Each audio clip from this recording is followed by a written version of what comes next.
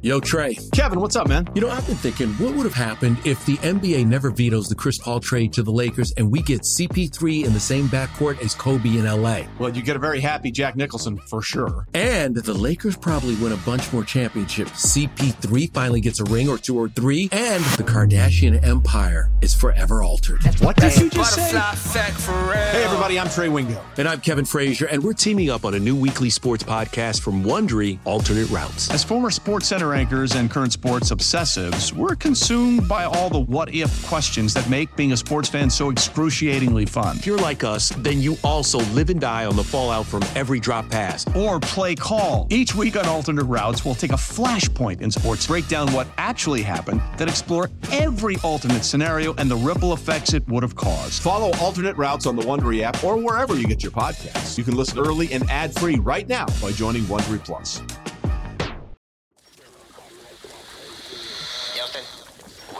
Podcast. Diving deep into all things Texas, both on and off the field. Here's Sean Pendergast and Pro Football Hall of Famer, the General, John McClain. Welcome to Utopia.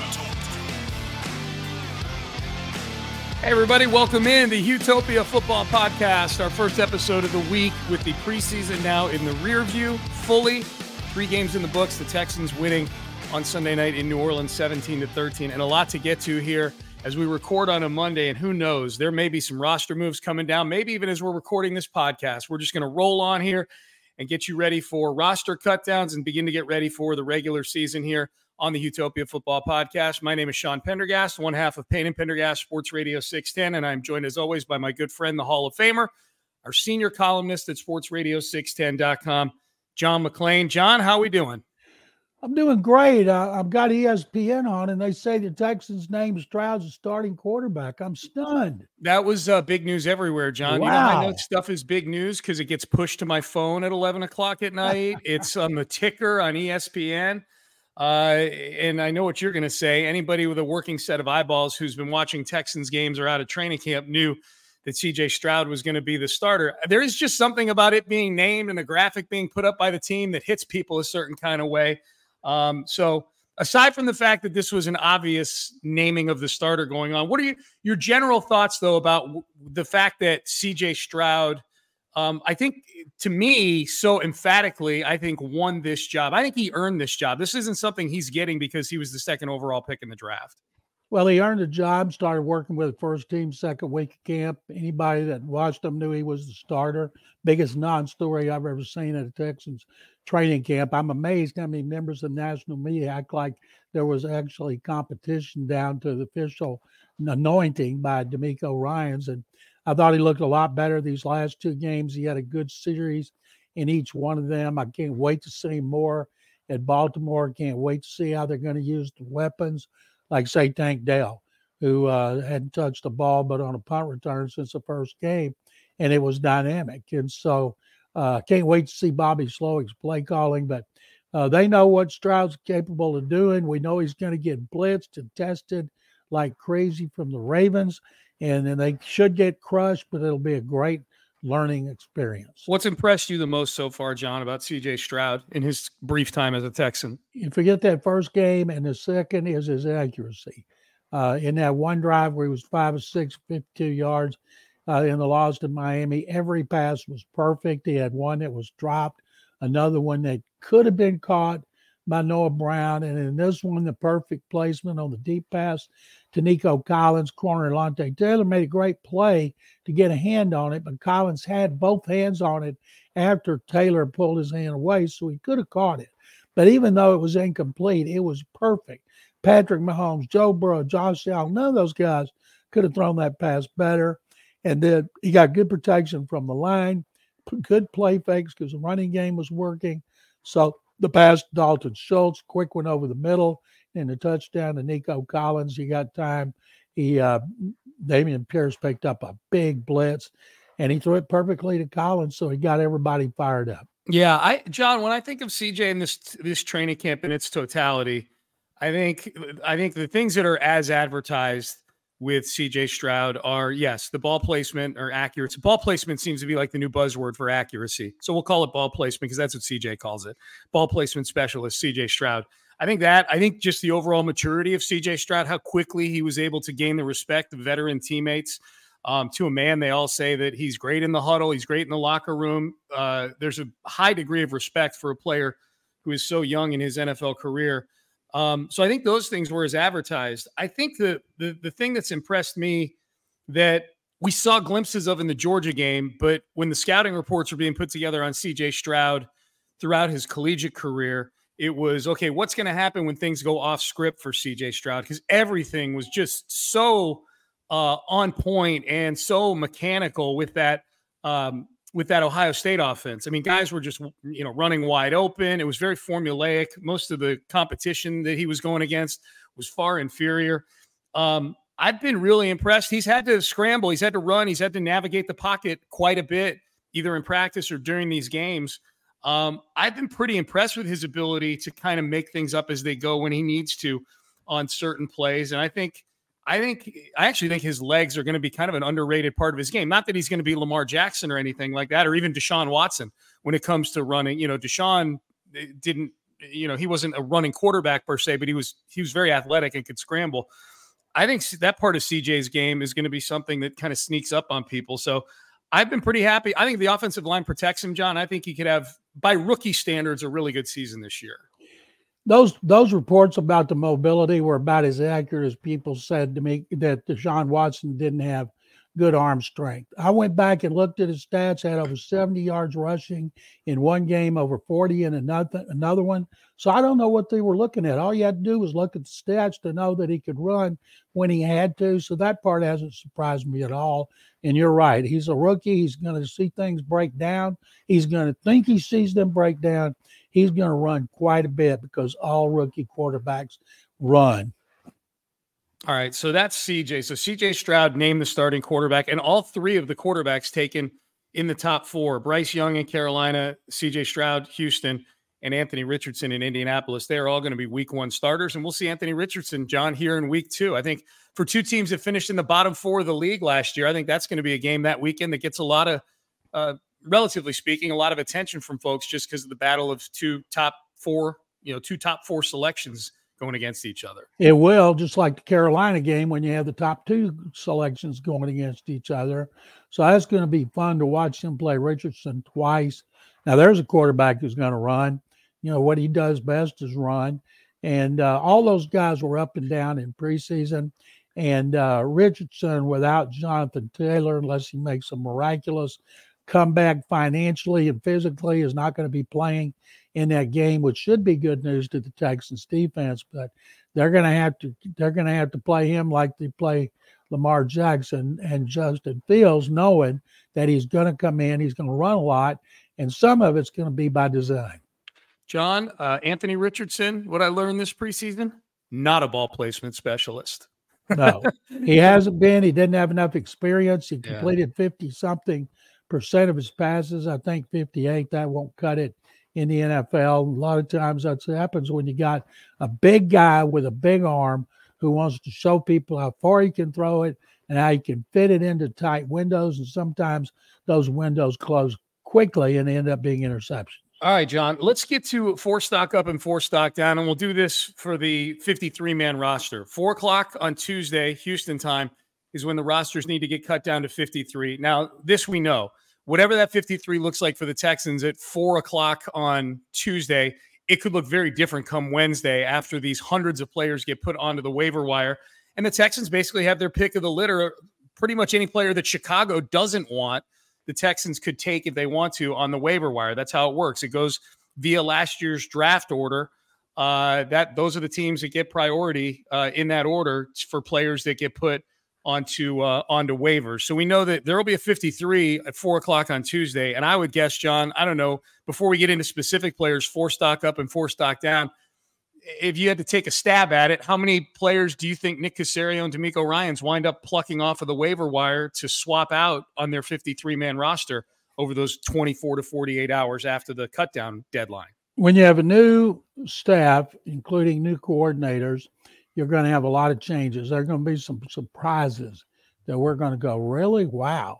And when they make that at 3 o'clock Central, 4 Eastern, that they'll be constantly changing. I can't wait to see who they put on their practice squad, because there's guys from 49ers. Sean, we know there's going to be a couple of former Patriots in there that Nick Caserio was part of drafting that they're going to look at as well, because, every time they bring in a player, I look to see where he used to be, and it's amazing how many of them started off with New England. So we got to watch those two. But I think when you have a new coaching staff, there's going to be more than there would have been if, say, Lovie Smith had come back. So I'm going to say they're going to bring in like 5 new ones. Yeah. Because having that high, as you mentioned, having that high waiver claim is it's not what you want, of course. You want to be last, but at this time of the year, that's good. No, I mean, John, it's almost like you're operating when you're picking that high in the waiver order. It's almost like you're operating the NFL draft with an 8th, 9th, and 10th round. You know what I mean? It's like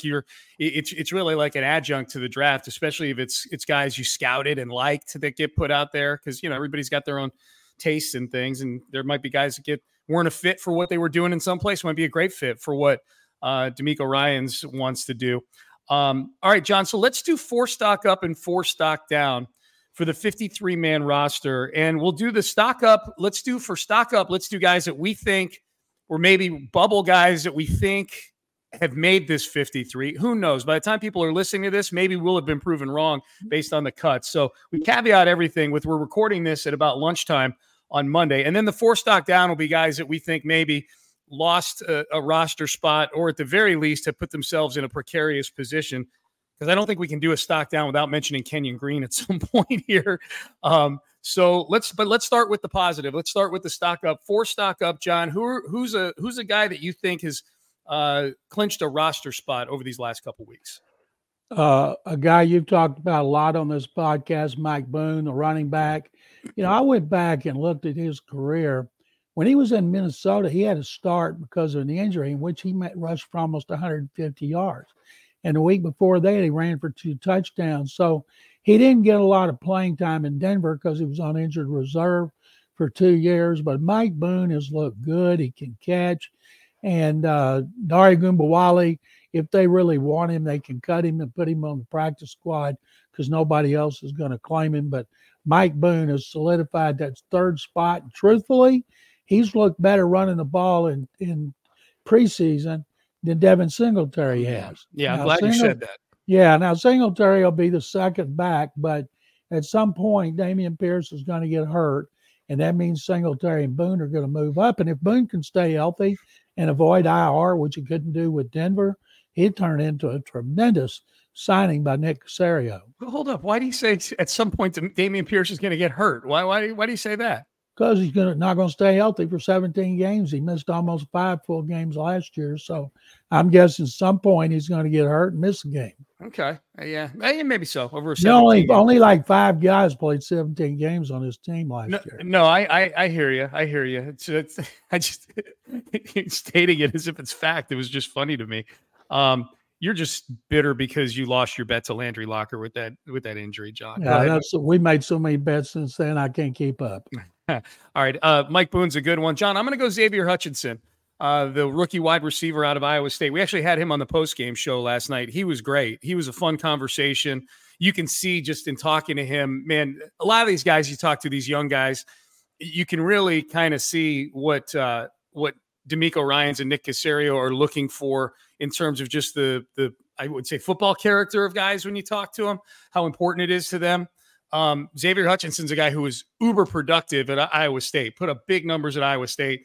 And he's a guy that you saw from the get-go, John, at training camp. He didn't look like a 6th-round pick throughout training camp, and certainly didn't look like a 6th-round pick last night when he had 4 catches for 48 yards, and he had to play on special teams. It was just a fraction of an inch away from being a fumbled punt. It just happened to hit his arm first when he drove the defender. As a gunner, he drove the blocker into the Saints punt returner. We asked him about that on the post-game show. I asked him about it. Has he ever, when was the last time he played special teams? He said, this is the first time he's ever played special teams in his career. But the special teams coach, Frank Ross, talks about the technique that he used, to try to push the guy into the return guy. So even though it grazed off of his arm, I still think that's something that the coaches probably took a look at and said, man, this is a kid who's making stuff happen, not only as a receiver, but on special teams as well. I think he was probably pretty solidly, maybe not 100%, but I think the possession arrow was pointed towards him making the team. But no question in my mind, he clinched his spot against the Saints on Sunday night. Everybody likes Hutchinson. He had 105 catches at Iowa State last year. And every time he's gotten an opportunity from the off-season program to training camp to preseason, he's capitalized on it. Yep. All right, John, who's your next stock up making this squad? Because there's so few that I think of, I'm going to say a practice squad guy because he's been really good. Okay. Khalil Davis, a veteran defensive lineman who had 4 quarterback hits against Miami. He had a sack, 2 quarterback hits, 2 tackles for loss against New Orleans. It doesn't matter if you're playing backups. You're supposed to do your job. He has. I'm guessing he'll end up on the practice squad because I don't think Big Heine's going anywhere.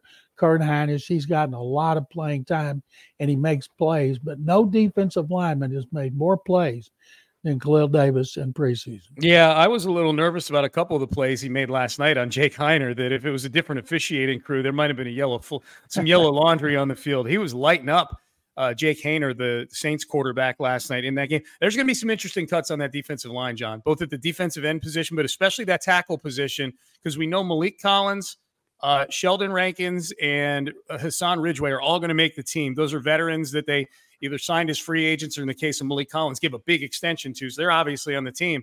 And then you got Big Heine, you got Roy Lopez. You're right, Khalil Davis has done some things. Thomas Booker was a draft pick last year. I don't think he's making the team. I think my guess is he winds up back on the practice squad this year. So there's going to be some interesting decisions to be made. And Heinisch is interesting, John, to me. You look at him physically, and I feel like it's why he was undrafted. Like, I think a lot of teams look at him and go, well, look at him. That guy's not a guy that makes plays. He's just a big, heavy guy that you stick in the middle there. But at least a couple, 2-3 times a game, there's a play made in the backfield, and you look up and 93 is in on the play. He's around the ball. Like, he is a guy who's just got a really good football sense that served him well throughout his entire career, not just with the Texans. I'm amazed at how many times you guys are getting up from the bottom of the pile and Big Heine's on the bottom. Yeah, it's Big Heine's on the bottom, John. We need some merch. Big Heine on the bottom. All right, my last stock up. And I don't know if this guy's going to make the team, but they signed him last week, 3rd-round pick in 2020, cornerback. Cam Dantzler made a huge play to close out that game last night. That wasn't just a right place, right time kind of play. That was a play where he might have baited Jake Haener into the throw that was picked off. He certainly made a hell of a catch on the play. I mean, that was like a physical talent kind of thing. That was a wide receiver catch, John. That was a DeAndre Hopkins kind of catch on that interception by Dantzler to close out the game.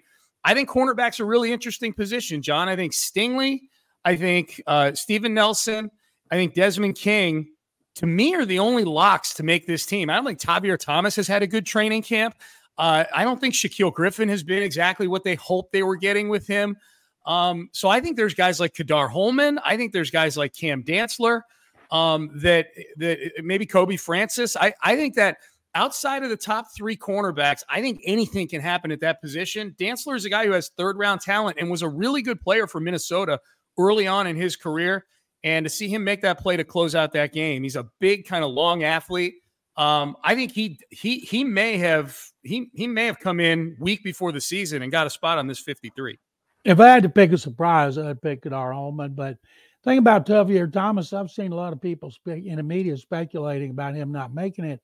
Last year, he was only judged by Pro Football Focus as being the best slot corner in the NFL. So if they did waive him, he would get a job in a heartbeat. It'd be easier to waive one of those other guys and put him on a practice squad. But they're definitely top-heavy with corners. The backup safeties, MJ Stewart and Eric Murray had to play a lot in the preseason. But it's a good problem to have, in which the Texans might have too much talent and might have to cut somebody they don't want to cut. Do they only have 4 safeties on the team, John? I mean, Eric Murray and MJ Stewart were in at the end of the game yesterday. Like, do they have any safeties outside of Petrie, Ward, and Murray and Stewart on this team? They only have 4 that they want. That's pretty obvious, as much playing time as those guys got. Yeah. Now, they could get somebody off the wire because there's going to be a lot of players who were drafted high, and I'm not talking about first and second, but third round picks like Dantzler, who are going to be available. And Chicago can't claim them all. The Bears think they're going from worst to first, and they must think they actually have a good roster instead of the one that was so pathetic last year. But I think it's going to be so much fun to see who the Texans keep, and guys they let go are going to get jobs quickly with other teams. Let's do 4 stock down, John. You go first. What's your first stock down? Last year's 15th overall pick, Kenyon Green, demoted to the second team, gave up a terrible sack, got hurt, came out, stood on the sideline. He's just been a huge bust to this point. Now, he can come back and turn it all around, but it's scary. He should be in shape after missing so much of the offseason program. He should be doing better at this point, but he just got abused on that sack. It was embarrassing. And then he grabbed his arm where he got hurt. But, man, Michael Dieter didn't start a game last year, and he's just starting left guard. Give me a break. Maybe it'll end up being Josh Jones, even though he's a better tackle. He started, I think, 9 games at left guard. But, boy, left guard is a problem created by Kenyon Green. And if he busts, that'd be a terrible decision by Nick Caserio and Lovie Smith a year ago. Yeah, that's not trending in the right direction. John, I'm never a fan of taking guards with the 15th overall pick. That's a position to me that the ceiling on the impact that a guard can have on your team, to be taking him 15th overall, where there's every year inherently, there's guys who just play bigger impact positions out there than 15th overall. I mean, you better be, you better be John Hanna, to conjure up an old school Hall of Fame name. If you're drafting a guard with the 15th overall pick, even if Kenyon Green had stayed healthy and was an average NFL player right now, to me, that's just a poor use of resources. My first stock down is one that you texted me about last night, so maybe I'm stealing it from you. But Austin, you didn't say this, but I'll say it. Austin bleeping Deculus. Is he allowed to get the bleeping, John? He was a 6th-round rookie last year. Of course. But he's from the area here, so we root for him because he's a Houston kid. But, man, he struggled mightily against the Patriots in that first game, and he has just really, really struggled. He's a big kid who, if you just watch him step off the bus, you go, yeah, I can see where that kid's a tackle. And then you watch him move throughout this training camp, and it just hasn't been good. Nick Caserio is going to be doing something, John, here over these next 24 hours that he has not done to this point, and that is cut players that he himself has drafted. He's never cut one of his own draft picks before, not because he's in love with them or anything like that, but because this roster had that much building to do. There's enough quality players in the building now where there's no scraps in his scrapbook. I think Austin Deculus is one of a small handful of guys that Nick Caserio has handpicked that could be gone. He is my first stock down. And for that reason, if they like him in practice, then they can always put him on the practice squad, because I can't see anybody claiming him based on the tape they would have seen in this preseason. That's right. And I think if they claim him, they have to put him on the 53, right? If another team claims him off waivers, I believe, right? If another team claims him, then he's got it. If another team claims him, they've got him. Yeah. Under any circumstance. Okay. Gotcha. All right. Who's your next stock down, John? Well, you don't catch punts on the 2-yard line. Steven Sims, who shouldn't be returning punts, Tank Dell suited for obvious reasons. He got a punt on the 2, maybe it was a 3, I forget, but I remember going, oh my God, he shouldn't be doing that. He's guys should have more sense than that. And then he made a really good catch on the sideline for a big game, but he pushed off. It was offensive pass interference. The only reason they would keep him is if indeed they wanted him to return punts and kickoffs, but Frank Ross should not want him to return punts, because that should be Tank Dell. Yeah, I don't want him on the roster because I don't want any temptation to not have Tank Dell returning punts on this. Absolutely. Team. Yeah. I'm with you on Steven Sims. John, my last one is a guy who has not gotten on the field at all, really, throughout training camp, who's been on this team the last couple of years, and it's Christian Kirksey. I think Christian Kirksey is going to be gone amidst what is I don't know how good the linebacker position is on the Texans, but it is a competitive situation. There's a lot of bodies at that linebacker spot. And I think you'll probably end up keeping 5, 6 at the most linebackers, and the musical chairs fill up pretty quick. Denzel Perryman is going to make this team. Christian Harris is going to make this team. Blake Cashman's been injured, but before he got injured with this hamstring, he was running with the ones and having a really productive training camp, and he's a very good special teams player as well. Henry To'oTo'o is somebody that this coaching staff really likes, even though it's gotten to be a bit more of a struggle for him these last couple games, but he's going to make this team.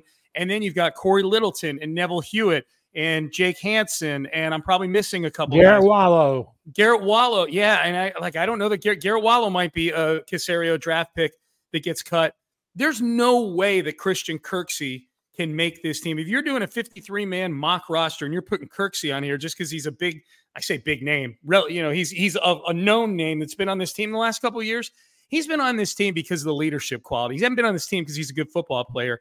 Now he's just injured, old, expensive, and they got plenty of leadership in the building. They don't need any more of these guys that can't play hanging around just because they're good pros and good locker room guys to teach the young guys. They've got the culture foundation is established now. Christian Kirksey, here's your gold watch. See you later. I keep Neville Hewitt. I know the coaches like Hewitt.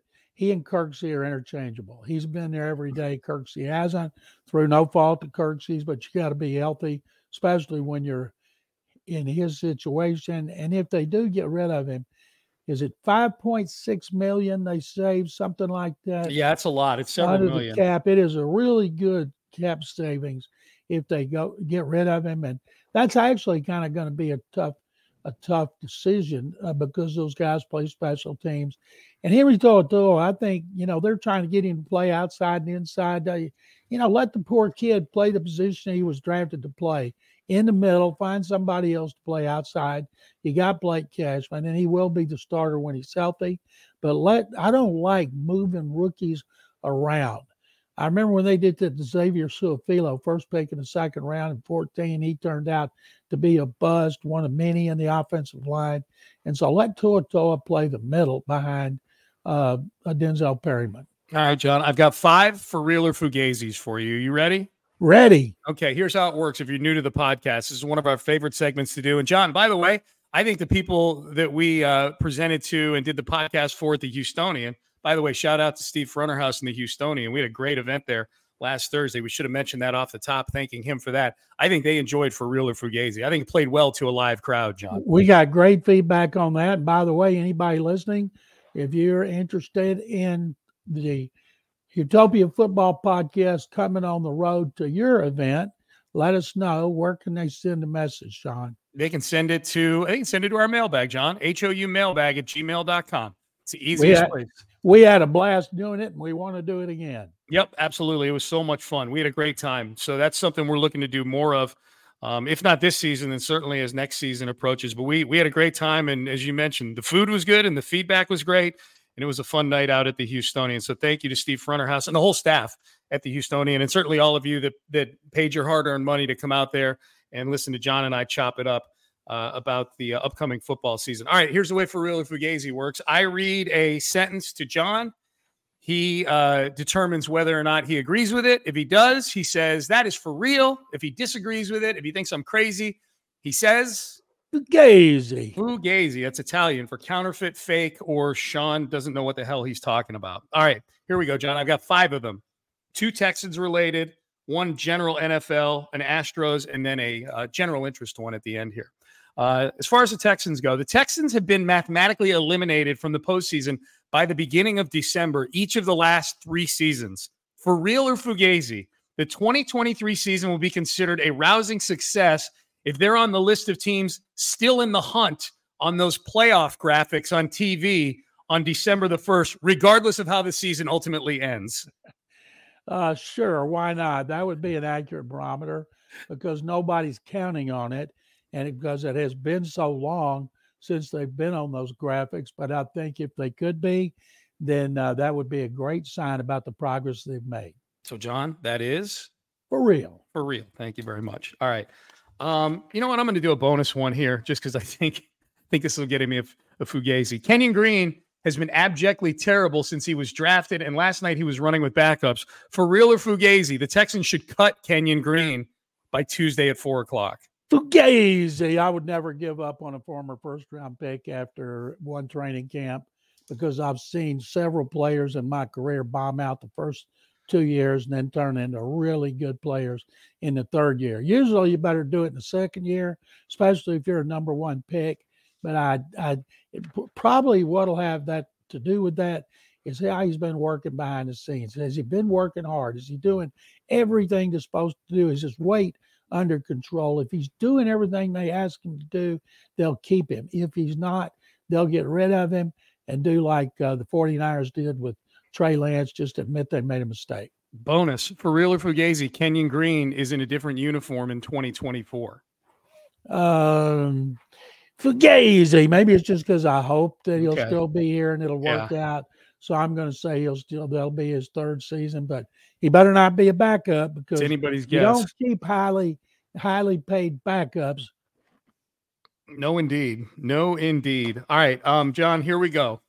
Dameon Pierce and Will Anderson did interviews with Aaron Andrews on the Fox broadcast that left the Fox crew gushing about the personality of this team. Did you see those interviews, John? Absolutely. They were gushing about them afterwards, the Fox team. For real or Fugazi, those Pierce and Anderson interviews were the best national TV PR the Texans have gotten since J.J. Watt was in the building. Absolutely, for real, when it comes to not playing on the field. And they purposely gave them to people they knew would be good. Mm-hmm. And then the fact that Will Anderson said it was nice meeting Aaron Andrews and thanking her profusely, the Fox people just ate it up.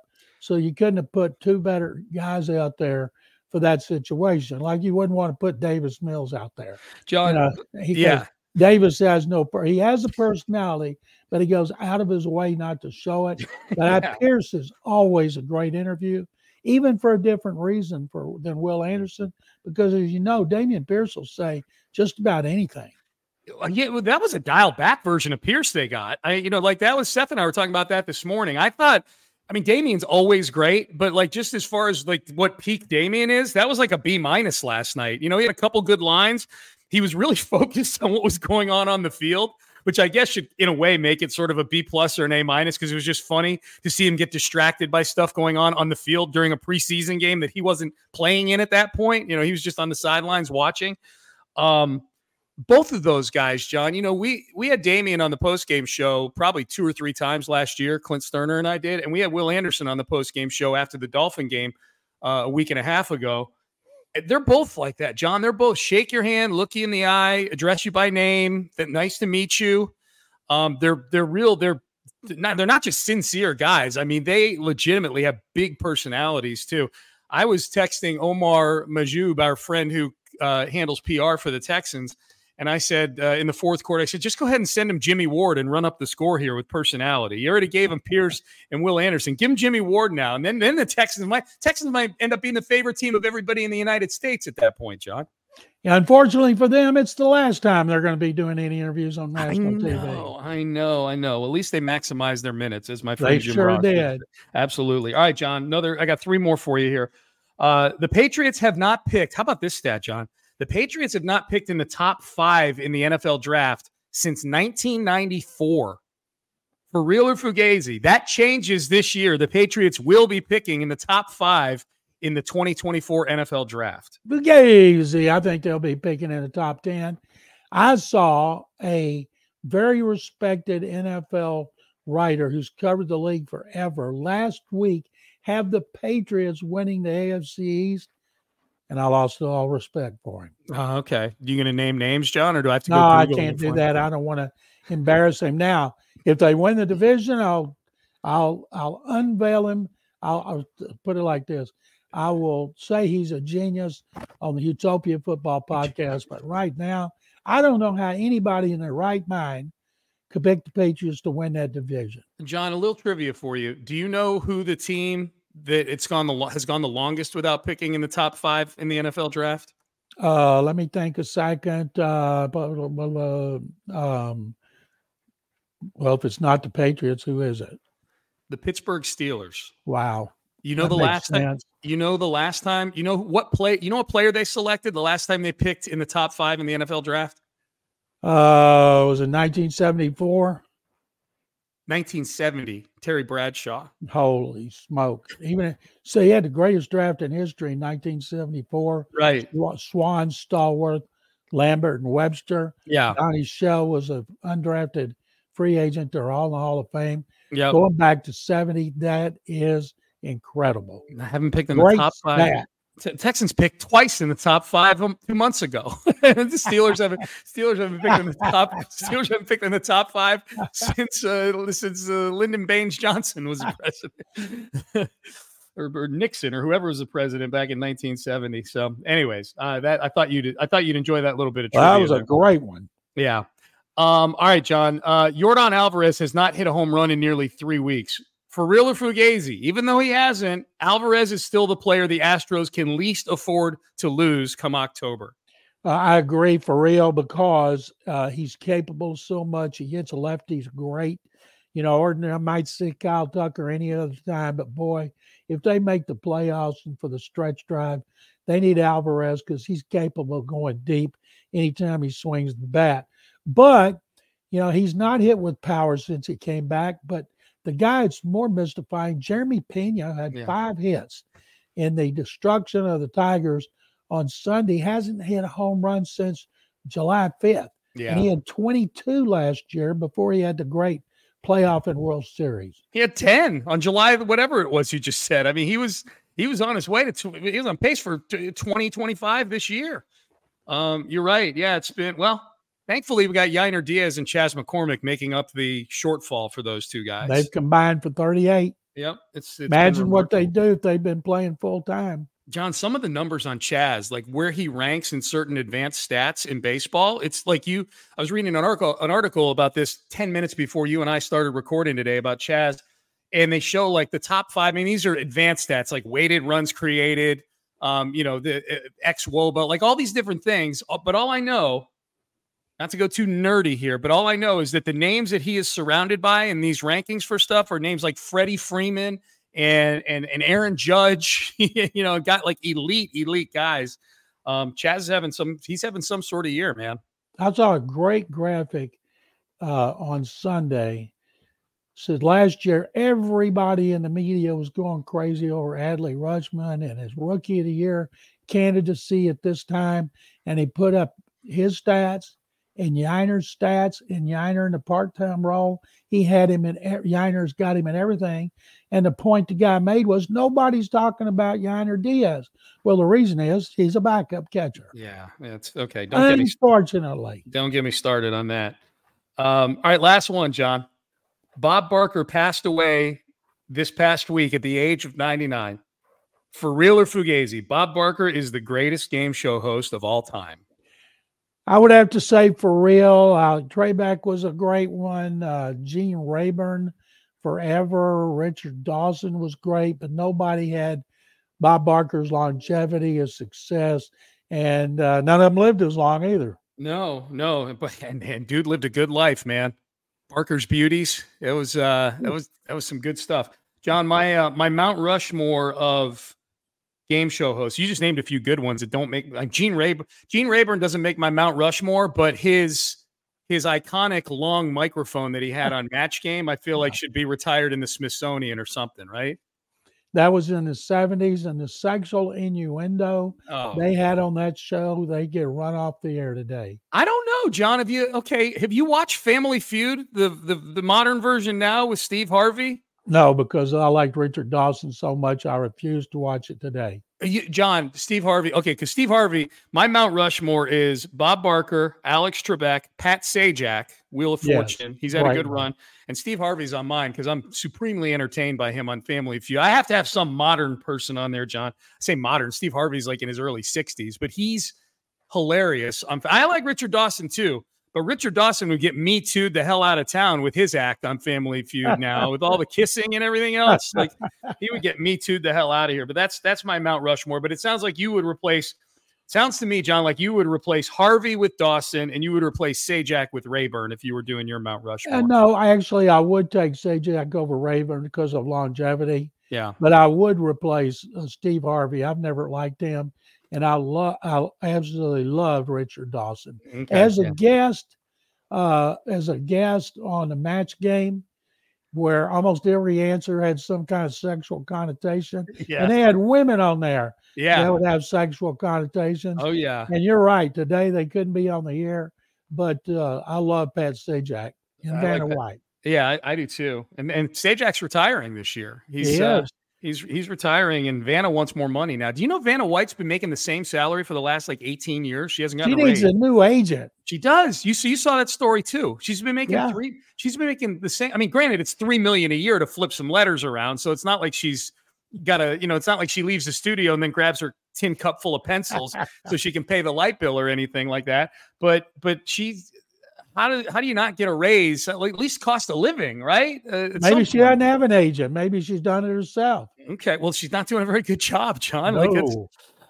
So anyways, that's Bob Barker, RIP. Do you have a favorite game on Price is Right, John? Like a favorite pricing game that they played on there? No, not one in particular. I was thinking about a couple other my favorite shows. Bob Eubanks on The Dating Game. Yeah, that's good. He was hilarious. You talk about sexual innuendo? My God. And but no, I don't have any one in particular. Do you like the Newlywed Game too? Did you like that one? I love the Newlywed Game. That was great. Yeah, I used to watch those shows all the time when I was young, and then when I got in this business, sports writing business, and didn't have to go to work every day till 4:00, so I had a lot of time to sit around and watch game shows. Dude, if I had a dime for everybody I saw tweet the day that Bob Barker died about how that's what they watched when they faked being sick and stayed home from school. And that was me, man. Like 10 a.m. CBS every day. All right. So there you go. That was For Real or Fugazi. Fun to get a little Bob Barker talk. By the way, Plinko is my favorite Price is Right game, where they take the chips and they drop them and they go down the pegs. Yeah, that's Plinko is the best. And the Yodeler guy going up the cliff. Those are my favorites. All right. HOUmailbag@gmail.com. That's how you get in touch with us. And we'll do a mailbag episode on Wednesday. By then, John, we'll know what the 53, I was going to say looks like. Probably more appropriate if we're recording Wednesday to say we'll know what the 53 looked like, because they may have already made some moves by then. But my point is, this is going to be a 24 to 48 hour period with a lot of moving parts for the Texans, right? Can you imagine the airlines? Everybody's making last minute reservations to travel crisscross the country going for tryouts. It's going to be a mess, and chaos, like you mentioned, but it's going to be so much fun. Yep, should be a lot of fun. And we're under 2 weeks away from the season opener. This will be the longest 13 days ever for those of us waiting for real football, but there's no shortage of stuff for us to talk about. Starting next week, we're going to go to 3 episodes a week in advance of week 1, just 2 more episodes, just 1 more this week, so 2 this week. So we got a mailbag episode on Wednesday, HOUmailbag@gmail.com. If you want to drop us an email for Wednesday's episode, be sure to do that. John, I enjoyed this as always, my friend. Thank you. And it was fun at the Houstonian. If anybody's interested in the Utopia Football Mailbag coming to your event, let us know. Bring it to us, man. HOUmailbag@gmail.com. For our producer, James Jackson, who does a great job getting this podcast out to all of you, we thank him. You all should thank him as well. Hit that subscribe button. That's the best way you can thank us, is hitting the subscribe button and making sure that podcast gets to you automatically on whatever device it is that you listen to your podcast, or whatever app or website that you go to. Subscribe, give us a review. We love that. And we appreciate everybody tuning in and downloading this podcast. The season's almost here. This is going to be a whole lot of fun with CJ Stroud and DeMeco Ryans leading this new era of Texans football. So for the Hall of Famer John McClain and our producer James Jackson, I'm Sean Pendergast. We are out of time. We will see all of you in a couple of days here for a mailbag episode of the Utopia Football Podcast. Until then, thanks for listening. Have a great day, everybody.